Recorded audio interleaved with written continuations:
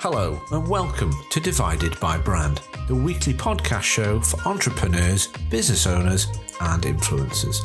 If you want to learn more about branding, hear from industry experts and first-hand accounts about ways that you might find yourself divided by your own business's brand, then this is the show for you. Join me, your host Dan O'Cook, a brand identity specialist with over 20 years design experience and founder of Vi Design Co. I'm going to talk everything brand, but more specifically, I want to go behind the scenes of real-life brand challenges that businesses and individuals have faced that has left them divided in their mind or divided by the people around them. I want you to learn with me exactly what real-life brand divides people have faced, and by overcoming them, did they help to create success? And don't forget, if you're not sure exactly what your brand is and how strong your brand is performing, then you can take my Brandscape Strength Test. It's designed specifically for anyone who wants to uncover 6 core areas of their business and how the brand is performing. It's completely free and the links are in the show notes. And I think you'll agree, that's quite enough jazzy intro. Can we just start the show, please?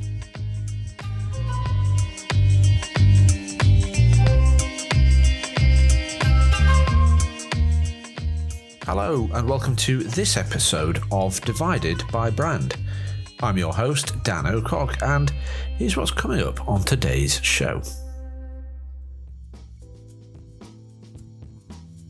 My Divided by Brand spotlight guest on this episode is a gentleman all the way from the States called DeRay Olaleye, and if you've read the show notes, you will realise, or if you haven't, I'm going to tell you now, that DeRay lives and breathes real estate investment. And that, to me, from what I see around when I'm Googling things or the kind of LinkedIn pages that I'm on, has a kind of a weird brand image. And I'm quite keen to find out from DeRay what made him go into that marketplace, how he differentiates himself as a brand within that.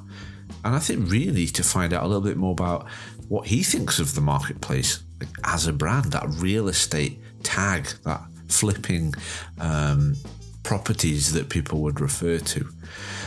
So we're going to hear a little bit about DeRay, his story, how he's got to where he is now, and where he plans to go with the brand that he has created for himself. So let's join DeRay on this episode of Divided by Brand.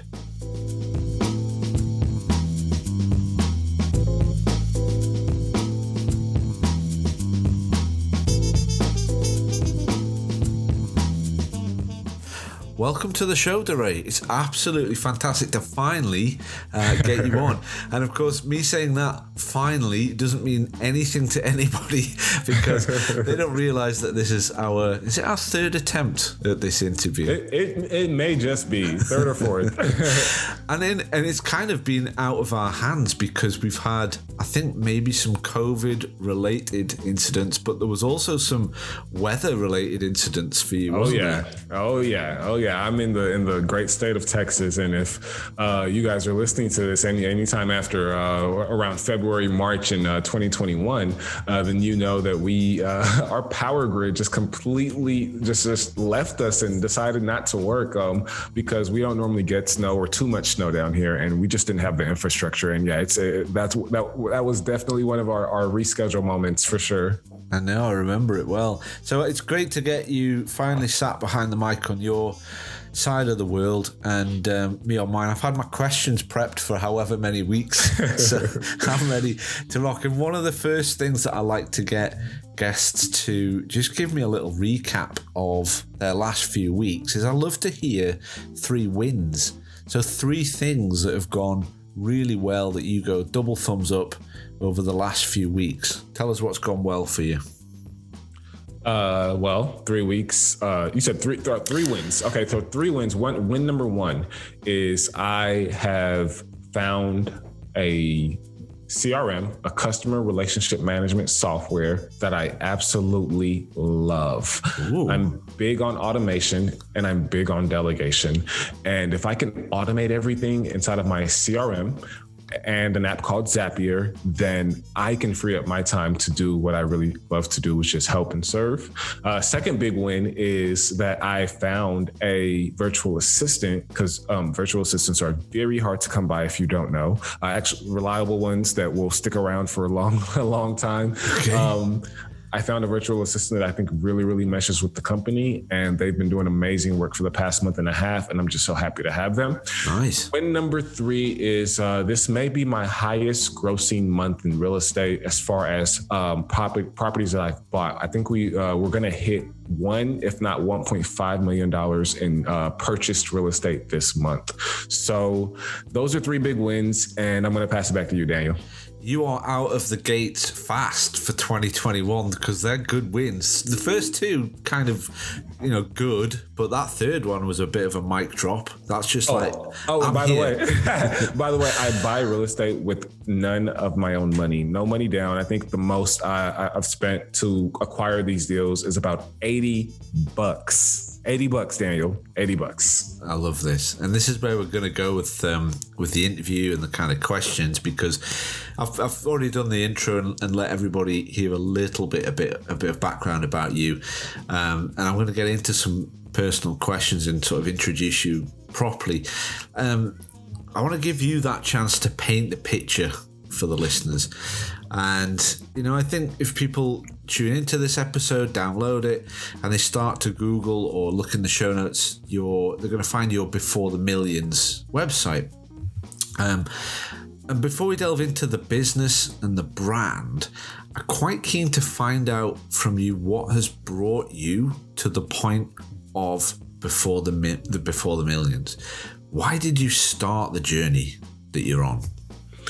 Great question. I absolutely love kind of just going back into the time machine, peeling back the onion and kind of figuring out like not only my journey, but other people's journey. And that's kind of the premise. That's why my brand and everything is called Before the Millions. Cause I feel like if we can just like learn what the successful people have done to get to their successes, we can imitate and mimic some of those traits and attributes and business models, and create that same success. So that's why my brand is called Before the Millions. But what's my Before the Millions story is that I was a 25-year-old corporate I said corporate entrepreneur. That doesn't even go together.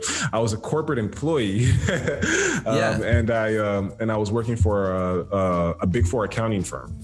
If you guys don't know what a Big Four accounting firm is, because I know this is a super specific to a niche, but it's kind of like the Princetons or the Yales or the Harvards in the accounting world. Like, you can't get into these companies. You have to have like a perfect GPA. You have to really know somebody, and you have to like be like a superstar at school. So I was fortunate enough to get my very first full-time job was at one of these firms, and the American dream, which may be a dream that extends past America, but the American dream is to work at one of these firms, get a house, get some kids, have the suburban life, and 2 kids and 2 nice luxury cars, and you're set. And when you get to one of these firms, they tell you, hey, it takes about 10 to 12 years to become what's called a partner, which is somebody just really high up in the firm. And at that point, you're making about $500,000 a year. So I was like, okay, cool. This is my story. This is what I'm going to do. Yeah. 2 years into that process, Daniel, I hated it. It sucked. Okay. I was depressed. I was literally depressed. I went to work every day and I dreaded it. I was working about 75 hours a week. I was working Saturdays and Sundays sometimes. I remember like I would miss out on loved ones' weddings and anniversaries and all this stuff. And I was just like, man, like, is this really worth it? And I wasn't really making a whole lot yet because I hadn't hit that 10 or 12 year mark. I was in year 1 and year 2. I was like, am I going to do this for the rest of my life? Am I going to work 70, 75 hours a week and literally just like not own my time?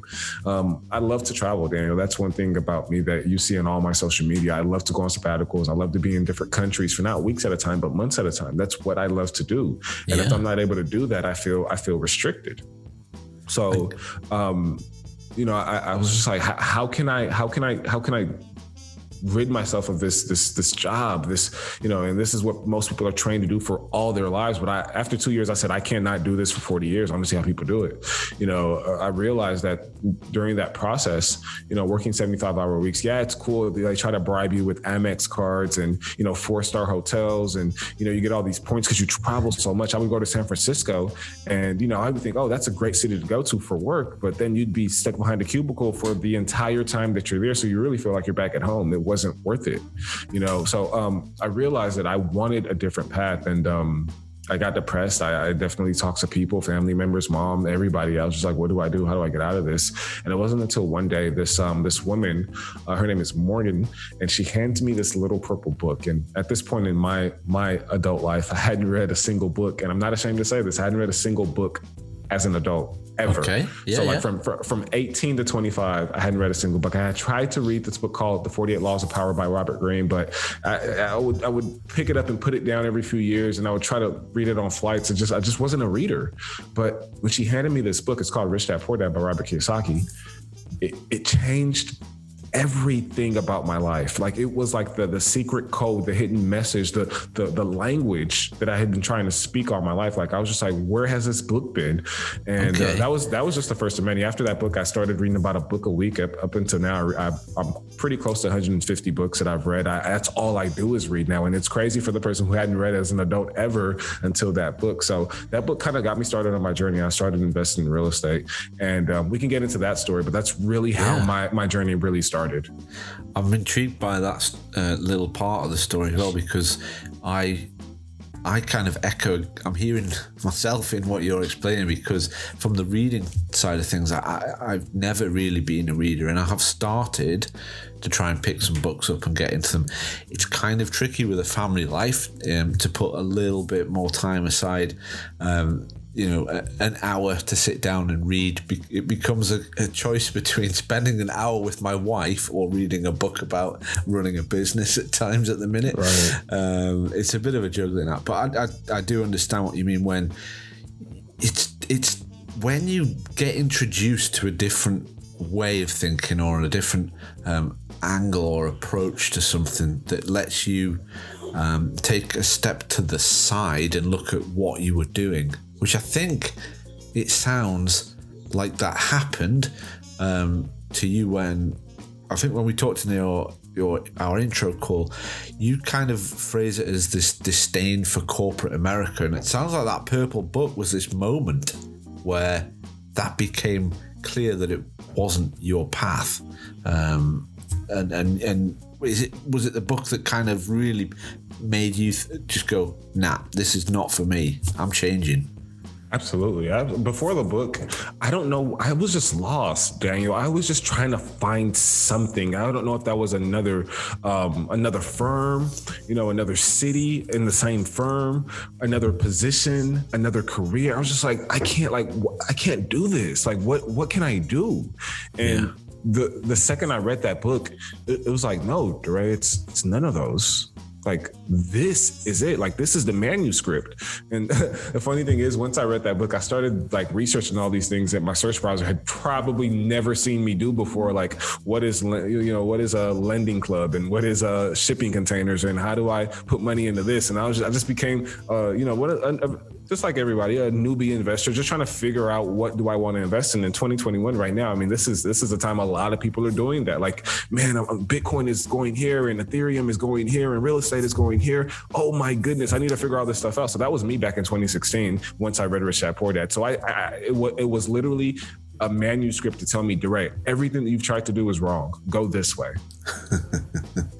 I like that guiding light. I love it.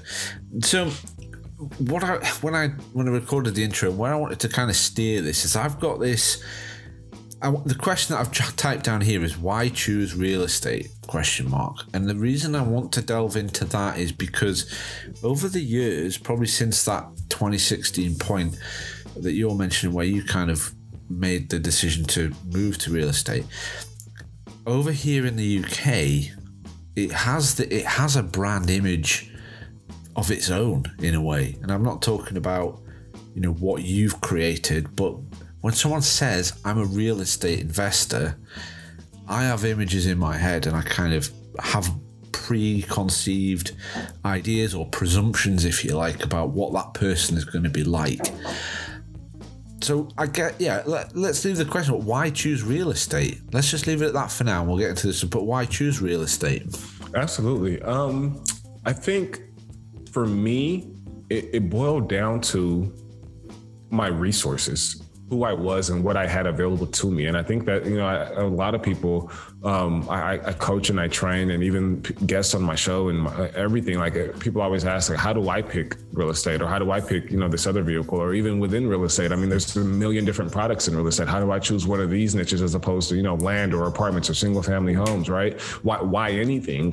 And again, for me, I think it's really just started with my resources. But before even my resources, reading Rich Dad, Poor Dad, and all the books right after that, it showed me that I was working for money, and my time is finite, right? There's no way that I can ultimately be wealthy if I'm getting paid an hourly wage, or I'm getting paid a salary wage. Like there's a cap on my income.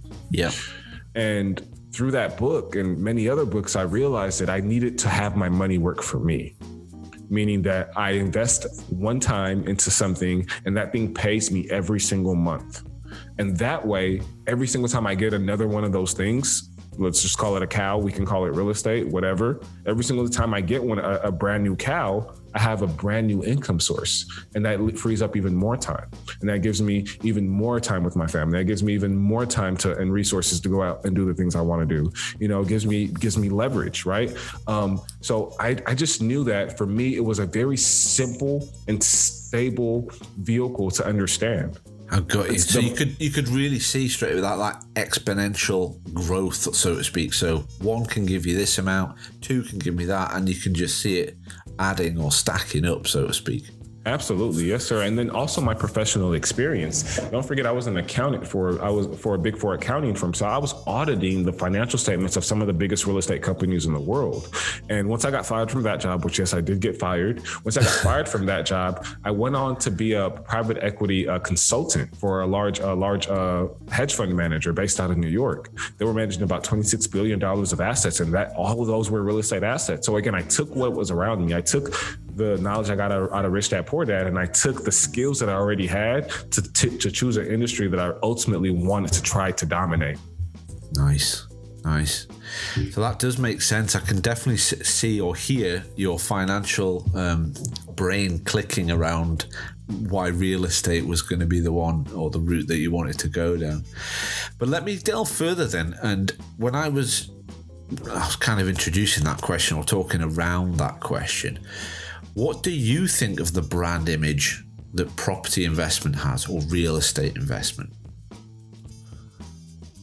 I think it's that cool thing that people look at least, again, this is my viewpoint, especially at the time. I think it's that cool thing that people look at that it's like, man, that's awesome. Like, I wish I can do that. Or that seems pretty cool. Or imagine a lifestyle like that. But that's not for me. Like, I mean, I could never do that. I mean, first off, I don't have millions of dollars. I don't have capital. I don't have the experience. I don't know where to start. I've never invested money. I don't even know investors. There's so many things as to why people, shy away from it, but they always look at it as that distant, cool thing that, man, like whenever I do have some money, I'm going to put it into real estate or it's just that thing that, again, it's like a shiny object, but you're never really chasing. I think that, most of these shows, most of the real estate celebrities, if there are a whole lot, they live a life that a lot of us wish we could live.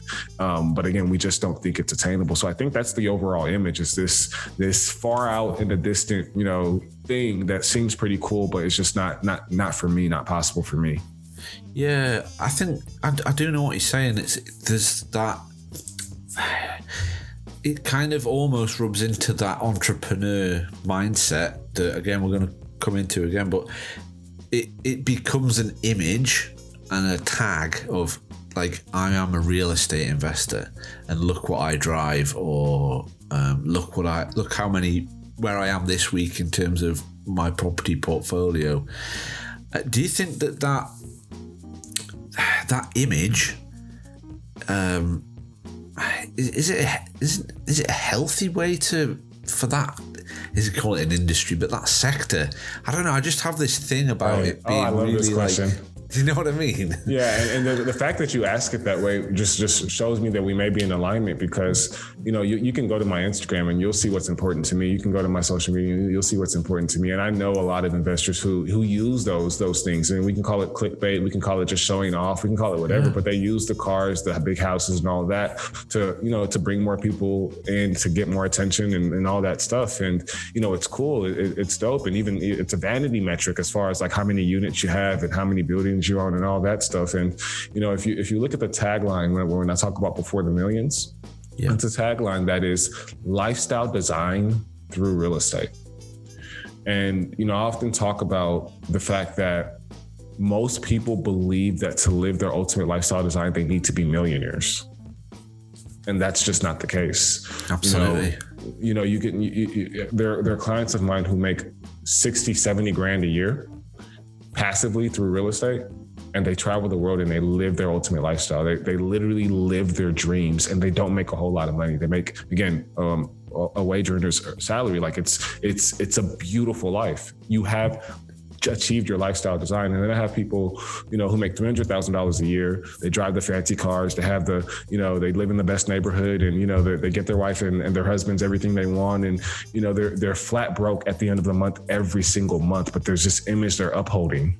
And that's not lifestyle design to me. Even if they are wealthy, that's, it's a vanity metric. So I've always been of the mindset and of the school of thought that I want my message to be a little bit different from the normal, look at all these cars. You don't even see my car once on any social media. You don't see any of that stuff. You won't see how big my portfolio is unless you're going to like our actual investment site where you're looking to invest. Those are vanity metrics, right? So yeah. I think that what we should be focused on, right, rather than getting to $1 million or whatever the case may be, is how can I achieve my ultimate lifestyle? And again, it's far more in reach than most people realize, because I talk about the people who make 70 grand a year, but they travel the world, they do everything that they want. They're happy, as opposed to the people making 300 grand a year who are miserable, who are trying to figure out how to balance their money at the end of the month, because they're flat broke, even though, they make way more money. I think, and sorry to interrupt, Ray, but I think they're the people that have just said, the money will make me happy. They just presume that when that money's there, that they're going to be happy, as opposed to actually working out or sitting down and deciding what they want to do, rather than how much they want to earn. Like what means the most to them. Like you just said, you're traveling, being a huge passion. So if you want to travel, what do you need to earn in order to go out and travel 7 months of the year? Like if you come at it from that point of view, your reward and your lifestyle, your happiness is going to be exactly what you want.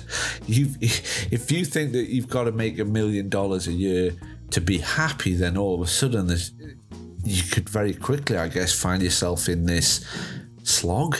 Right. Probably, do you know what I mean? Right. So is this where that term, a lifestyle entrepreneur, because I put a question there, who or what is a lifestyle entrepreneur? Is that where this comes in? That's exactly where this comes in. That's exactly where this comes in. And that's why those are the types of people, I love to interact with, because again, you think different. I thought that the corporate, climbing the ladder, start making millions of dollars, that was for me. But I realized that what was truly for me and what really made me happy was to be able to dictate. Honestly, I think that's what makes all of us happy, to be able to dictate our own terms. And if I can dictate my own terms, if I can literally do the things that make me happy, rather than, again, when I was working in corporate, think about this. I was working 70 hours a week for a firm, and I didn't get any of the direct benefits that the firm got. Like I'm auditing their financial statements so that they can present those statements to investors and make more money. Meanwhile, I'm in a back room just adding 1 + 1 = 2. There's no fulfillment there. But you want me to do this for the next 50 years? Daniel, you know how many people do that for 50 years with no fulfillment? They don't see any of the rewards. It's crazy. And then not only that, but the first half of the year, I don't know about you guys' taxes in the UK, but the first half of the year, our taxes are upwards of 30, 40, 50%. If you just not just, employment tax and sales tax, there's so many other taxes and everything that you purchase, our taxes that are taken out of our checks are ridiculous. Right. And in essence, I was working from January to May or June just to pay taxes, because taxes basically add up to 40-50% of my money. And when you say it like that, it's crazy. It's crazy, but people are okay with it. People don't question it. It's the way of life. Nobody thinks that, hey, there's another path. And then the second half of the year, I'm fresh out of college. So, if you pay rent, then, or you got a mortgage, you're paying the bank. You got credit card bills, you're paying the bank.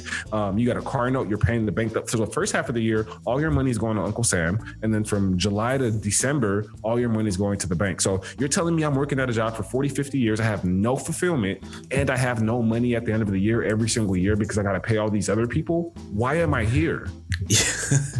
Yeah, I know. And then, well, I tell you what, then you've got that. Then you go, well, I need more money. What can I do? I need it a lot of money straight away. I'll just buy a lottery ticket. And, the mindset of that being the answer is just, I can't even get into that in terms of a train of thought or a summary of anything. But I completely resonate with everything that you're saying there. It makes complete sense. And we are very privileged, both of us, to be in the situations that we're in. And it's not until you've come out of that, as you call it, rat race, that it becomes more and more clear or more apparent with every passing week, month, year. What was I doing before that? Do you know what I mean? Right. It's a real eye-opening moment. And if anybody's sat there, I'll tell you what. If somebody's listening to the show and they're going, I need more. I need to know more, and they think real estate and what you're telling them is possibly the way that they want to go, what would you advise them? What 3 things would you tell somebody listening that they would need to do to get into this lifestyle entrepreneur mindset using real estate? Absolutely. So if they've already decided that real estate is their vehicle, then it's just a simple matter of asking a few questions to get to exactly what that looks like for them, because it's different for everybody. Like I said, there's over 100 different types of real estate vehicles, from fixing and flipping to wholesaling to land investing to apartment investing to mobile home parks, you name it, right? So it's just like, what do I do? And even if you invest in any of those, well, how do I invest? Am I a passive investor? Am I an active investor? Am I putting money down? Am I giving somebody else my money? Am I doing all the work myself? Right? So there's so much that goes on. And, just to really make it simple for a lot of people, again, what I did is I started with myself. Right. Don't start with the vehicle. Don't go into fixing and flipping and thinking like, okay, well, how do I mold this vehicle, or how do I mold my lifestyle to abide by how this vehicle works? Figure out what you want in your life and then find a vehicle that matches that. So I asked myself just a few questions, and I actually created a guide to help any and everybody ask themselves those same questions. If you don't mind, Daniel, it's over at beforethemillions.com/GUIDE. And it asks you a series of questions, and it's an assessment. It's free, by the way. It's just an assessment to help you just kind of figure out which vehicle is best for you. And once you take the assessment, you'll figure out what vehicle is best for you. And then you'll be able to see podcast episodes that I've done with people in that niche, and you can hear more about that vehicle. But ultimately, the 5 questions are this, one, like what type of lifestyle do you want? Again, it's all about lifestyle design. That's the first thing I want you to ask yourself. What do you want? What is it that truly, truly, truly will make you happy? And that may be something that you may have to stew on for a few days or weeks or months or literally for the rest of your life, I think. But 2, what's your timeline? Right? When I wanted to, my number one goal at the time was to quit my job in 2 years or less. Right. So first, my number one goal was to quit my job. That's what I wanted. Right. That was number 1. Number 2 was the timeline, 2 years or less. Okay. Now that I know that, I haven't even got to the other questions, but I can easily start to see which vehicles will help me do that. Right. If I'm investing in a vehicle where I have to put down $100,000 and I'm making 6 or 7 or 8% a year, am I really going to be able to quit my job in 2 years? I don't think so. But if I'm investing in something where I'm making, $5 or extra $10,000 a month, that makes a lot more sense for me to quit my job. So you have to start to understand how each of these vehicles work and make sure that it matches up with what you want, right? Absolutely. Work it backwards. What do you want? And this goes past real estate. This is really anything that you do in life. First, what do you want? Second, by when do you want it? Third, what resources do you have?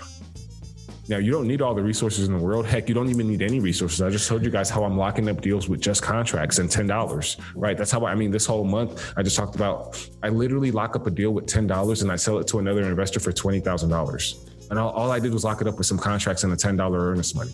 You can do that all day. So it's not all about how much money you have. It's about what resources you have. And resources come, yes, they come monetary, it comes in money, but resources could also be knowledge.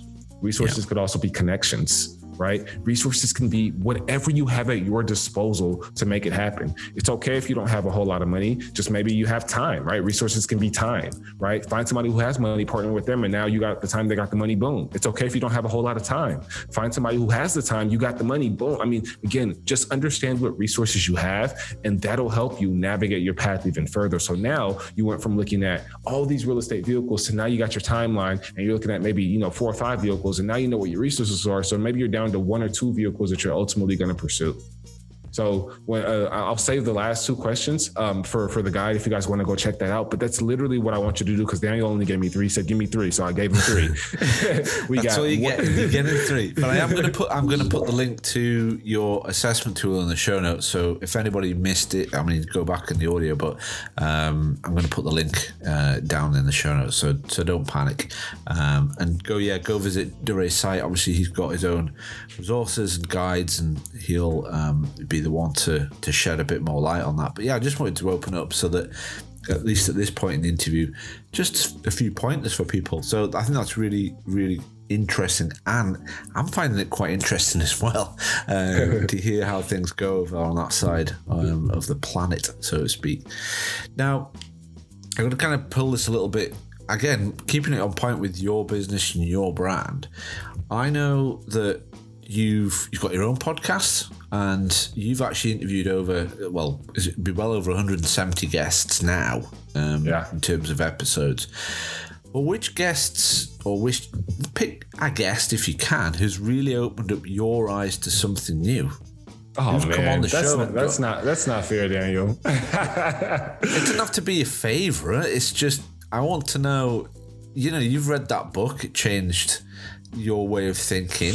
Has any guests come on and gone, you've interviewed them and gone, this is an important interview. This is eye-opening. Might not be. I don't know. So just really quick, the criteria to be on my show is you either have to have your lifestyle design and you're making like a ton of passive income to where you're living, overseas, you're living your lifestyle design, or you have to be a millionaire in a real estate business. So literally every single guest, just by meeting that criteria, every single guest has so much fire, Daniel. Like, I'm jaw dropped almost every show. Like, I'm just like, are you serious? You can do that? Really? Tell me more. More recently, I had probably 3 or 4 different guests over the span of 3 months who invest in just land, vacant land. And they offer pennies on the dollar for this land. And I kid you not, there's a guy, most recently, his name is escaping me, but all you have to do is find the land and make the offers, and he'll pay for everything.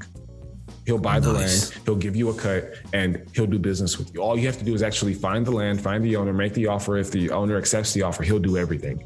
And I'm just like, dude, what a brilliant idea. He's making a killing, and he's getting so many people get started without having to worry about, how am I going to do this? How am I going to do this? How am I going to do this? It's like, oh my goodness, that's so amazing. But yeah, so many guests like that, man. It's really inspirational just to, you're a combination of the 5 people that you hang around. And I think the 5 people I hang around are the podcasts that I listen to. Because we're entrepreneurs. We're pretty solo dolo. I know you have a family that you look after, but outside of the family, it's really the content that you consume. So I try to consume content from great resources and try to always surround myself around people who are thinking at a higher level. But yeah, he's one of them for sure. Yeah, that really does sound like a good episode. And if we go back when we've done the interview and you want to pop that, find out what that episode is and who the guest was. I'm doing it right now. We can include it in the show notes to send people over there. Absolutely. Now, I've wrote this question down and I'm looking at it and I actually gone back through my notes because I'm sure I thought to myself, have I written this question down right? You started 6 businesses that failed. What were they? Where have I got that from? Yeah. Yeah, I read Rich Dad Poor Dad, and it lit the fire under me, but I didn't have any guidance. I didn't have the guide that I just explained to you that, hey, I need to figure out this, that, and the third before I pick a business. I picked every business. I told you, I looked up everything that had to do with investing, with passive income, with putting money here so I can get this amount back. Like I was just like, I need to start having my money work for me. So I caught the bug, Daniel. It was insane. Okay. It was crazy. The very first business I started was a drop shipping store.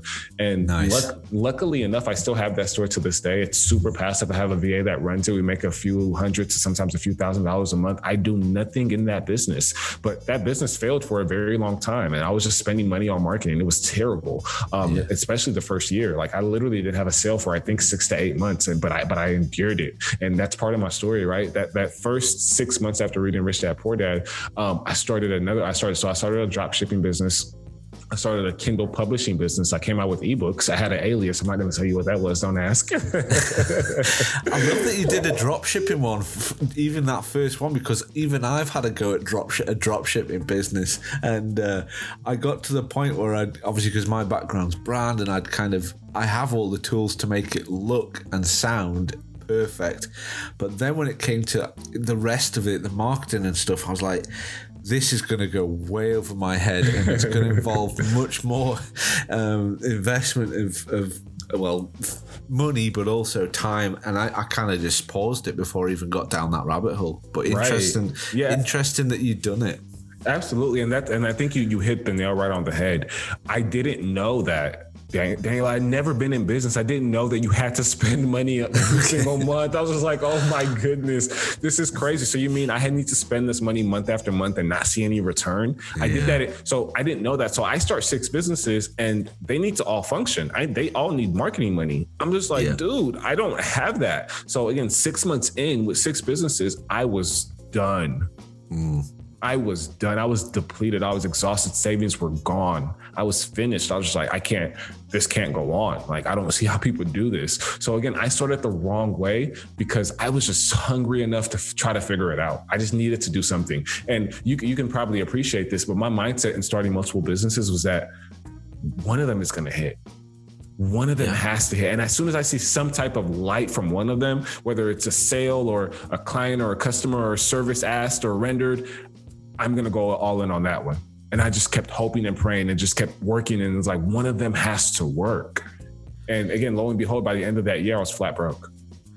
Well, it's interesting. I came across a little snippet of an interview with Gary Vaynerchuk on LinkedIn. And I think someone had put a question to him about having like 2 businesses and where you put all of your time.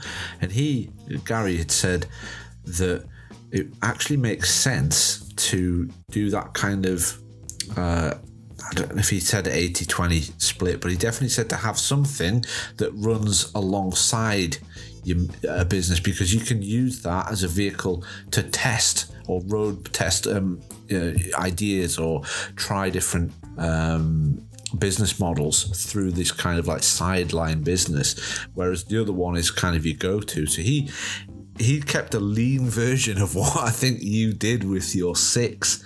So he had the one which he was testing different things through, and the one that was just there chugging away steadily on bringing him some income in. But no, that's exactly how you're supposed to do it, and that's how I do it now. Like everything is staggered. I started those 6 businesses almost at one time. Like it was a 3-month span where I started all those businesses.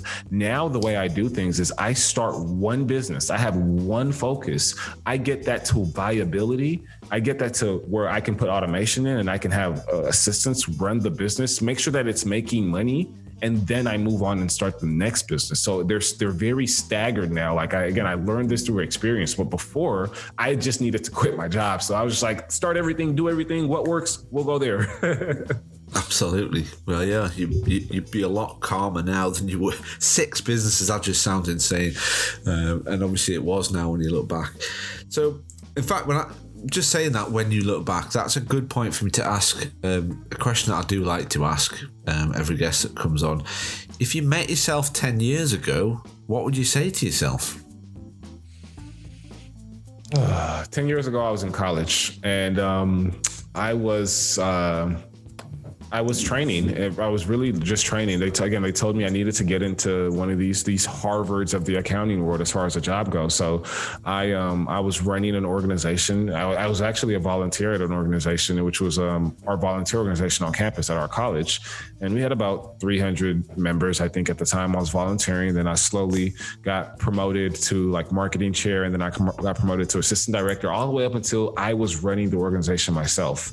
And this is now the biggest volunteer organization in our city, not only at our university, but in our city. So I was just building accolades in order to be a cookie cutter, this is my resume type of person. Once I got to, interviews and all of that for corporate. And again, I was training. So what's crazy is those skills that I acquired then they help me more now with what I'm doing than what I did in corporate. Like corporate just wanted to see that you were versatile. You had all these things on your resume. Like I ran boards. I was doing a whole lot in college, but it didn't really help me in corporate. It's just they wanted to know that you were doing those things. But now that I'm an entrepreneur, like all those things I did in college, like before we had email lists, like I was creating handwritten email lists. Every time we had somebody come up to a booth, they wanted to volunteer. I mean, we were hand putting emails in Excel by the thousands. And I didn't know that you can have a MailChimp or a CRM or a ConvertKit or anything like that. I was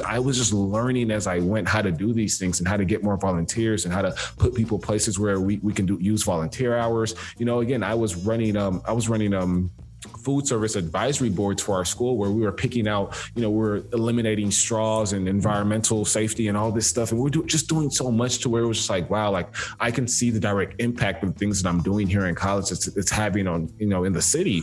And again, all of those didn't really correlate to what I was doing in corporate, but they correlate to what I'm doing now. So I'm the type of person, I don't have any regrets. There's not a single thing I would change. I don't think I would per se give myself any advice to be like, hey, don't go that way. Like I would still want to experience everything that I've experienced. And I think that's something you often hear a lot from entrepreneurs.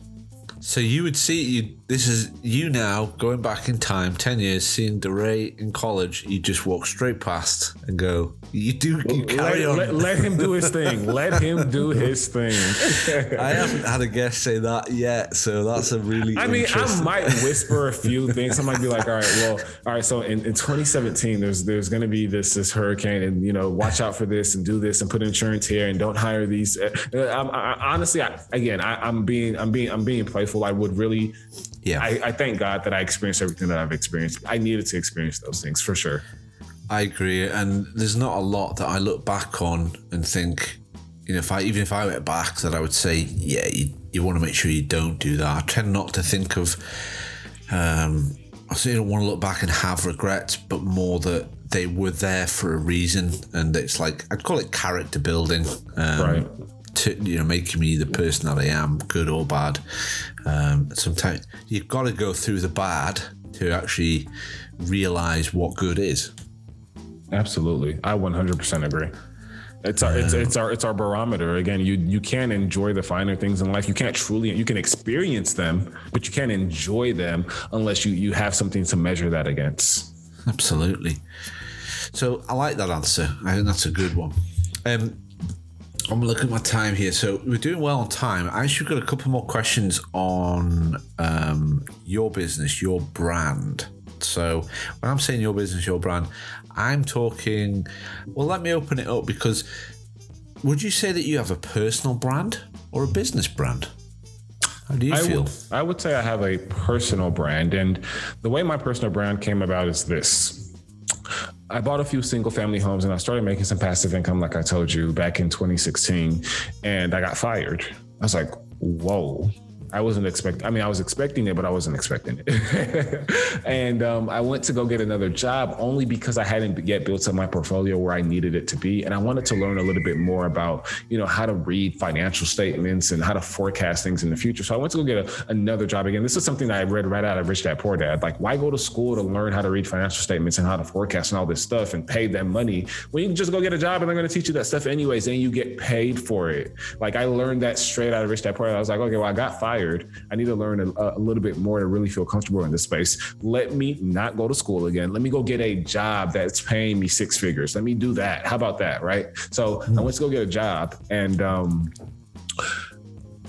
I learned everything that I could in that first year and a half. And, it was one of those things where I started to look at how to grow my portfolio faster. And again, this job that I had, they were creating financial statements for really large apartments, for, investors who invested in really large buildings. So I was reviewing those statements and all that good stuff. So I had a good idea of what they were investing in, their investment criteria, how much they invest, all that stuff, right? Because I'm actually reporting that stuff back to the investors. That was my job. So when I decided I wanted to go bigger, at the time, my biggest property was a 4-unit building. It was a fourplex. Well, while this company is investing in like 300-unit buildings, right? When I decided that I wanted to go bigger, I don't have any money to go bigger. Again, I had started 6 businesses and I failed. The only thing I had was my portfolio, and now I have this new job, but I want to go bigger, better. How do I do that? Well, again, I learned a strategy, right? Based on the resources that I had, the knowledge that I had, and I knew I had no money. I learned a strategy that allowed me to buy large apartment buildings, which was basically a syndication model where I would raise the money from other investors. The way I went about learning that strategy was I hired a mentor. This mentor is a $1 billion apartment guy. Like he's on it, but his business model was unique, Daniel. It was very unique. And I was drawn to that. And the way he went about his business, he had a partner. His partner was the real estate guy who was on the real estate side of things. Don't get me wrong. He was a real estate guy as well, but his partner really just talked to the sellers and made offers and did all the deals.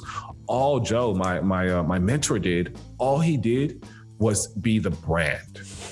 All he did was be the front-facing guy. So what I mean by that is, again, they don't buy apartments with their own money. They buy apartments with investors' money. Well, how do you find so many investors to build up your portfolio? You have a brand. So this guy, he created a podcast, and it's probably the second biggest real estate podcast out there today. And he's not called Ray Wood by any chance, is he? No, he's not. He's not. He has a second big, and his longest running daily real estate podcast, which means he has a podcast episode every single day for the past 5 years with a different guest. So you could imagine the amount of connections that he's building on a daily podcast. After 1 year, he has 365 guests. That's insane. So He literally builds his following off of his brand. So again, his partner does the deals. I mean, they both do the deals together, but all my mentor does, or the main thing that my mentor does, is he builds connections. He forms relationships. He's the front face. He raises the money.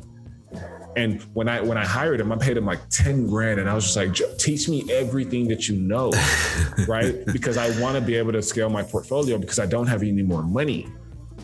So I pay him all this money that I don't have, right? I don't know where I found this money because I was broke at the time. I had failed in all those businesses. I found a way to pay him this money. And I was just like, all right, teach me everything you know. I've given you my life. You literally have my life in your hands. What are you going to tell me to do?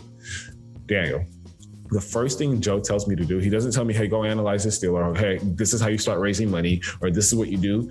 He tells me, mind you, I come from a corporate background, super stern, shirt and tie. He tells me, hey, go on social media and build a platform.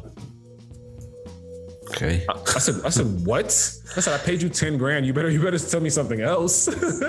He says, go build a platform. And I was like, well, I paid this guy and this is what he wants me to do, so I might as well do it. So I start to think, what is a platform? How do I build this thing? And what will it look like? And I started thinking like, all right, I'm going to build a real estate software where it's like a forum and people will talk. And I was like, oh, that's too much work. It takes a lot of money and time and effort. How am I going to, okay, well, maybe I'll build a YouTube channel. No, I don't like to, be on camera yet. I don't even know. Okay, maybe I'll do articles and blogs. Well, I probably wouldn't be consistent at that. I was like, well, maybe I'll just do what Joe does and just do a podcast. How about I do that? So a couple months later, I was like, Joe, all right, I'm done. I built the platform. It's called Before the Millions. This is my concept. I'm going to be interviewing people and then blah, blah, blah, blah, blah. And, the crazy thing about that, I didn't want to do it. I wasn't super keen on doing it, but that was where all of my joy came from. Yeah. Helping people, talking to people, building connections. And till this day, that platform, which started off as a podcast, turned into my coaching business. And now we're doing multiple 6 figures just because he said, before I teach you anything about investing and raising money, you need to have a platform. Man, was that the best investment in my life? That's how I started my brand. I love it. And yeah, and people will see, I think, when they go on that it is very much a personal brand because they're going to be working with you at the end of the day if they want you to coach them, and it has to get across everything that you stand for. It's important. Was there a point where you was it right at the beginning when you'd been asked to set up the platform that did you even realize that you were starting a brand? I'm trying to find out at what point do you start to question, have I got a brand? What is a brand? At what point were you even thinking those questions?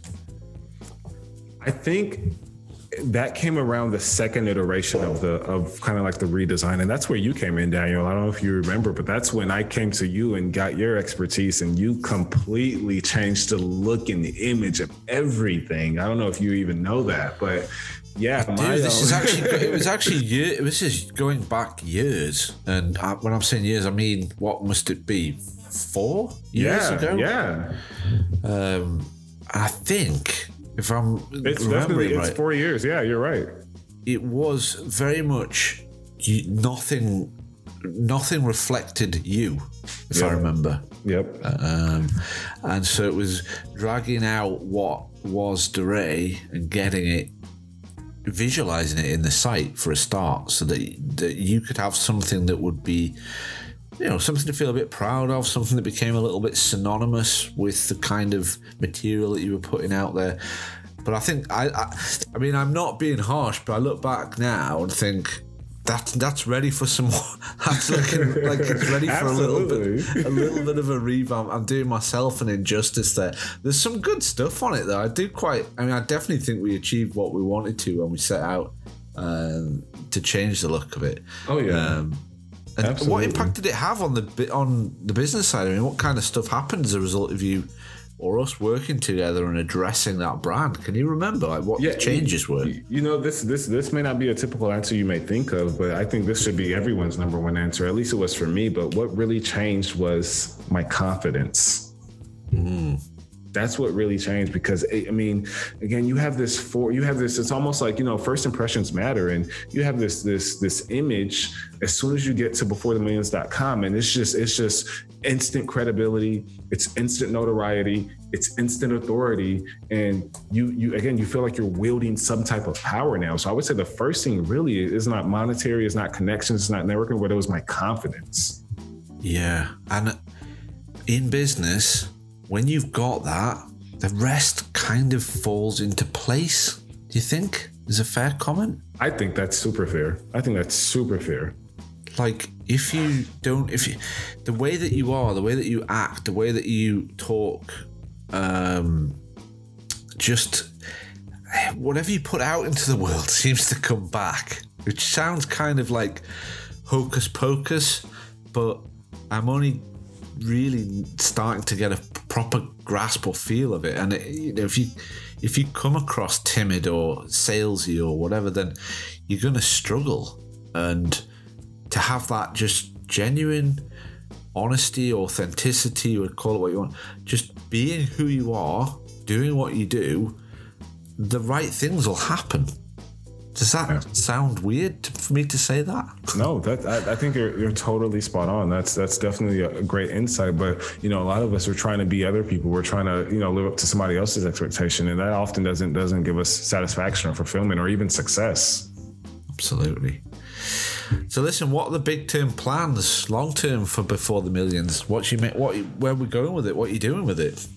You're right. So one thing I learned a long time ago through all those eras is that it's not that you start a ton of businesses and you try to, make them succeed and you move on and you try to start another ton of business and you make them succeed. But one thing that I've learned that the really, really, really prominent entrepreneurs do is that they're reiterating the same business and they're finding ways in that business to make it better, to make it bigger, to make it better, to make it more expansive, to make it on a global level. Like they're consistently working on that business, right? So what I mean is like, you know, I have a coaching program and I buy real estate, and every single day I'm working on improving those systems. I'm not working on finding the next shiny object. I'm just like, all right, well, you know, how do I make this year's coaching success better than last year's coaching success? How do I, you know, run my webinars now this year? How do I improve on those webinars? How do I make my copy better? Like, so I'm consistently reiterating how to grow a very niche business in two different industries. And I think that's what I'm going to continue to do, right? So when I look forward, I obviously want to grow the business, and I want to invest in a lot more property and buildings and things of that nature. I want to keep a lot more as well. But I want to continue to refine a system that I've started building a few years ago, and just continue getting better and continue honing in and continue getting bigger, continue having more of an impact. I think that is an entrepreneur trait, is that like striving for perfection. You'll do something regardless of the industry that you're in, and in a week, a month's time, maybe even the day's time, you'll look back and go, I didn't really do that as well as I could have done. Does that ring true with you? Oh yeah, absolutely. But I also think that it's a rite of passage, and it's how you do things. I think that most people, Daniel, they will try to strive for perfection. And you probably have had clients like this, to where they want everything perfect the first time around, right? They want it to go well. They want it to be the best the first time around. And therefore there's so much that they have to worry about that they never really start to do it, or they do start to do it and it takes so long, and maybe they lose interest or they stop. Right. And my mindset is get that first terrible iteration out there. And because it's out there, because it's representing you, you're going to continue to work on it. You're going to continue to tweak it. You're going to my first webinar probably had like one person on it. Right. But I wanted to get it out there. It was terrible. My mic didn't work. Right. I just wanted to get it out there because I knew that if I got it out there, I'm going to be able to come back and improve it continuously. So I think that, you know, the trial and error part is super significant. Like I don't want, you know, perfectionism is such a disease. It's such a disease. Get that first order. Yeah, go ahead. It's horrible for designers as well, because that essentially is what we do for our clients. We get things right and present them in a way that the client goes, this is what I want. This is exactly, it is a process of getting things right. So when it comes to working on our own stuff, the bug of perfection is like there on your shoulder constantly. And that was one of my biggest mind shifts to working on my own thing, is just to get stuff out, even though I could sit for days and nitpick and change and move and probably never ever be happy. But just, for goodness sake, if you're going to do the podcast, get the podcast done, get it out there, and just run with it, you know? And I listened back to one of my first episodes the other day, and I'm cringing. I'm going, oh, man. But I had to do it. We talked about this earlier, didn't we? You've got to do it and learn and progress. And yeah, if you can't sit back and say what you did wrong, I don't think you ever go forward. Probably a good summary. Absolutely. Listen, we're coming up to an hour and I still haven't asked my question. That, again, it's a question for every guest. Is I like them to pick a boldest brand for each episode. So, DeRay, who would you like to choose, or what would you like to choose to be the boldest brand of this episode? Oh man, this is a loaded question, and I'm trying to scour now and think of. There's so many awesome brands out there, and we talked a little bit before the show about some of my favorite brands, and more specifically the brand owners.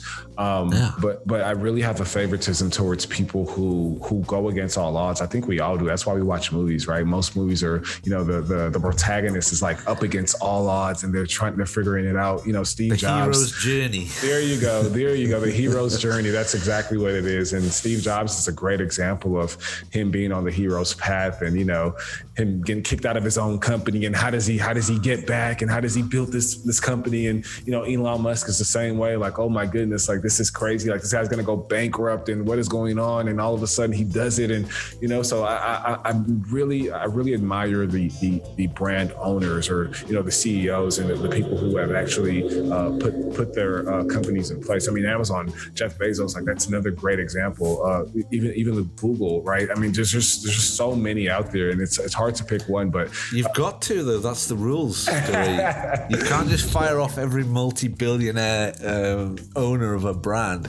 Okay, I'm gonna pick one close to home. I'm gonna go back to my first mentor. His name is Joe Fairless, and I'm gonna pick his brand just because I never saw anybody at the time operate a business where every single business kind of fed into each other, right? From somebody that I knew in person, right? I see Amazon and all these companies do it all the time, but when, this guy is a real estate investor and he's using his brand to raise money, and that same brand is bringing him coaching students, and that same brand is bringing him affiliate revenue, and that same brand is creating partnerships and other deals. It's just like, oh my goodness. Like he used this one thing to leapfrog and launchpad so many other things. And, it's been really admirable to see him do that. So ever since I saw him do that, I've really paid attention to, that's why I brought up all those companies. I've really paid attention to the different services that different brands offer and how they build one on top of the other and how they make it work so seamlessly. And it's something that I feel as though I'm working on, and I've been able to do a little bit as well. Brilliant. So listen, I think that's a really good... Well, we did a couple of awesome brands for Boldest Brand, but to end on that one, I'm going to put a link, because anyone that gets a mention, I try to put a bit of a link in the show notes. So I'm going to put a link to either Joe's site or whatever you think would be most useful for anybody that wants to go and check out a little bit more about Joe. And look at that. I'm looking at my timing, and ping, we've just gone over 1 hour. So I think that's... What an awesome interview. I've really enjoyed the chat, DeRay. Do you feel like have I covered as much as you would have, or you expected to have talked about on the show? Yeah, absolutely. I think we had an amazing conversation. Hopefully I've been able to provide some sort of little bit of value for your listeners, if not at least some inspiration, so that they can go off to work or go off to their business and really just have the leg up for the day, or if not the month or the week. I think we did an amazing job, Daniel. Absolutely. And I think all that's left for me to really say is, listen, DeRay, thank you very much for coming on the show, giving me the time and offering your advice. For anyone that listens to this episode, please go check out DeRay's site. We'll be putting all the links to his assessment tools if you are interested in getting into real estate. Thank you very much for coming on the show, DeRay. Absolutely. It's been a pleasure. Thank you for having me. Thank you.